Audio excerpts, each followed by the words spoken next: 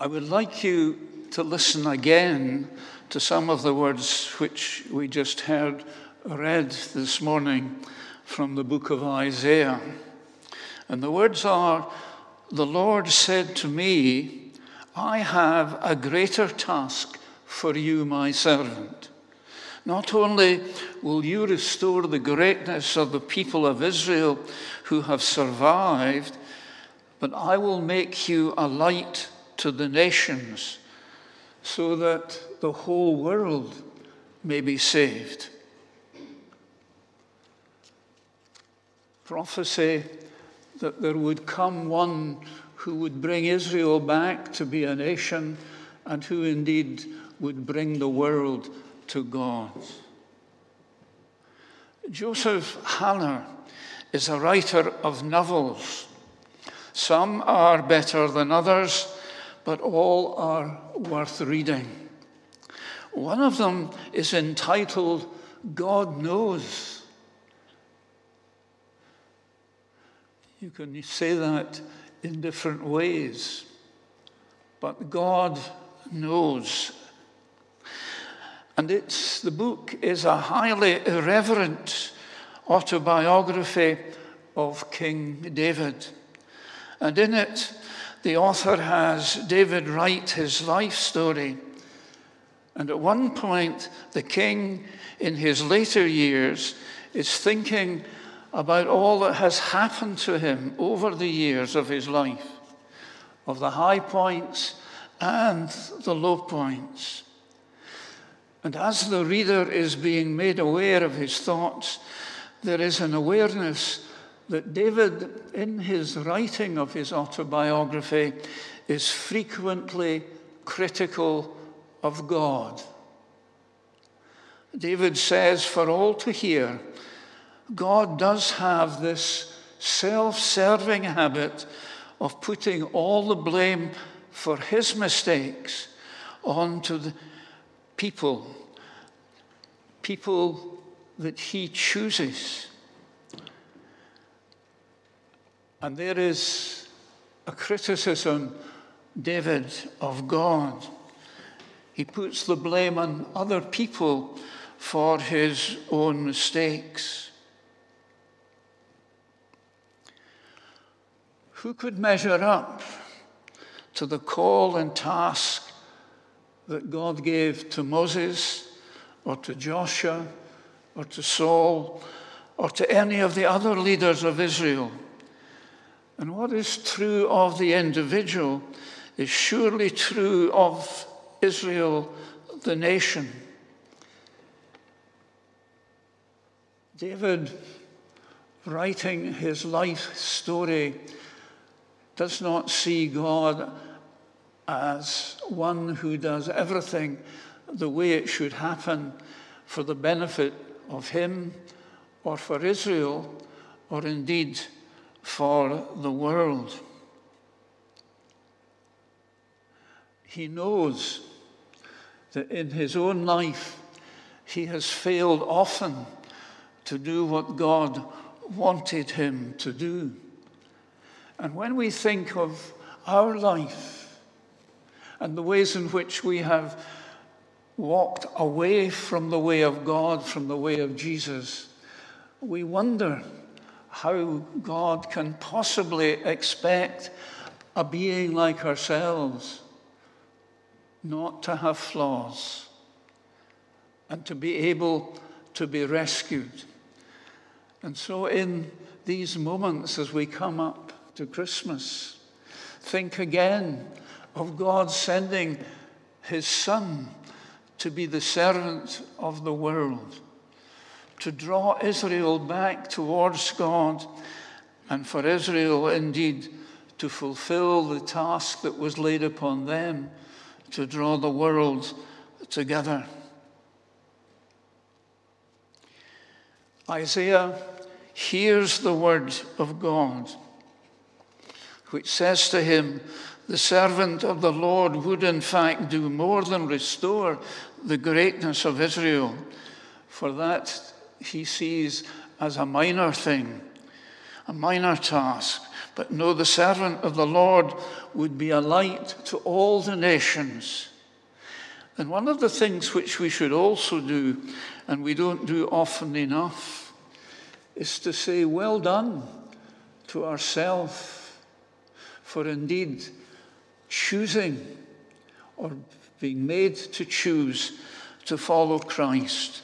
And although we need God's mercy and peace for when we go astray, we also have to accept the goodness and the gladness that we can come together and be a congregation of God's people. We need the Holy Spirit. And in Jesus, we are able to see the face of that Spirit. We also see the face of a man who is willing to suffer, is willing to bear the burden and the pain and the hurt. And we heard it in his prayer as he looks towards that moment when he will be arrested and tried and taken and crucified. It's one of the great wonders of our time that people in every nation and every culture have felt drawn to Jesus Christ. And it still is a miracle that there are parts of our world where the Christian community is growing and growing and growing. It is in what we might think of as the more civilized, the more sophisticated world where the love of God has diminished over decades, indeed over centuries. But it is a wonder that Christianity is still growing within our world. Often the word of salvation has been carried by representatives who have preached or taught strange versions of the message and have so often disagreed among themselves about the strategy and method which the Christian church should follow. But in spite of all this, Jesus still draws people into the fold as a shepherd does with his sheep. And thus it means that no part of the life of this world is beyond the creative and healing power and love of God. His love is not only for those who feel religious, not just for those who one would say have turned their back on God. His love is not to be confined to those who deserve it, but is to help to draw people to him. It's not to be confined to a Sunday. It's there to be a worldwide salvation which must reach into the darkest places of human experience. And as we watch our televisions, as we read our newspapers, we know the countless places in our world where human is hurting human. God's love has to reach in to the killing fields. The love of God must work its way into the psychiatric wards of our hospitals, into the courts of justice, into colleges and universities, onto the broadcasting services. Nothing, no place, no people are to be outside the radius of God's love. That's important, that we are able, as we are, to fulfill that task. There is a little passage in the book of Job where Job is complaining bitterly to God that he, God, can have no understanding of Job's experience because he has never been a human being. He's never been a man. But you and I know that God came as a man in Christ. He came to the Jewish nation with a view of life which was new to them who saw themselves as God's people. But the Jewish way of seeing life and being something important and worthwhile, they looked for glory and for God in conquest, the conquest of other nations. They looked at the acquisition of power as being a means to an end. They looked and expected to have the right to rule over the other nations of the world.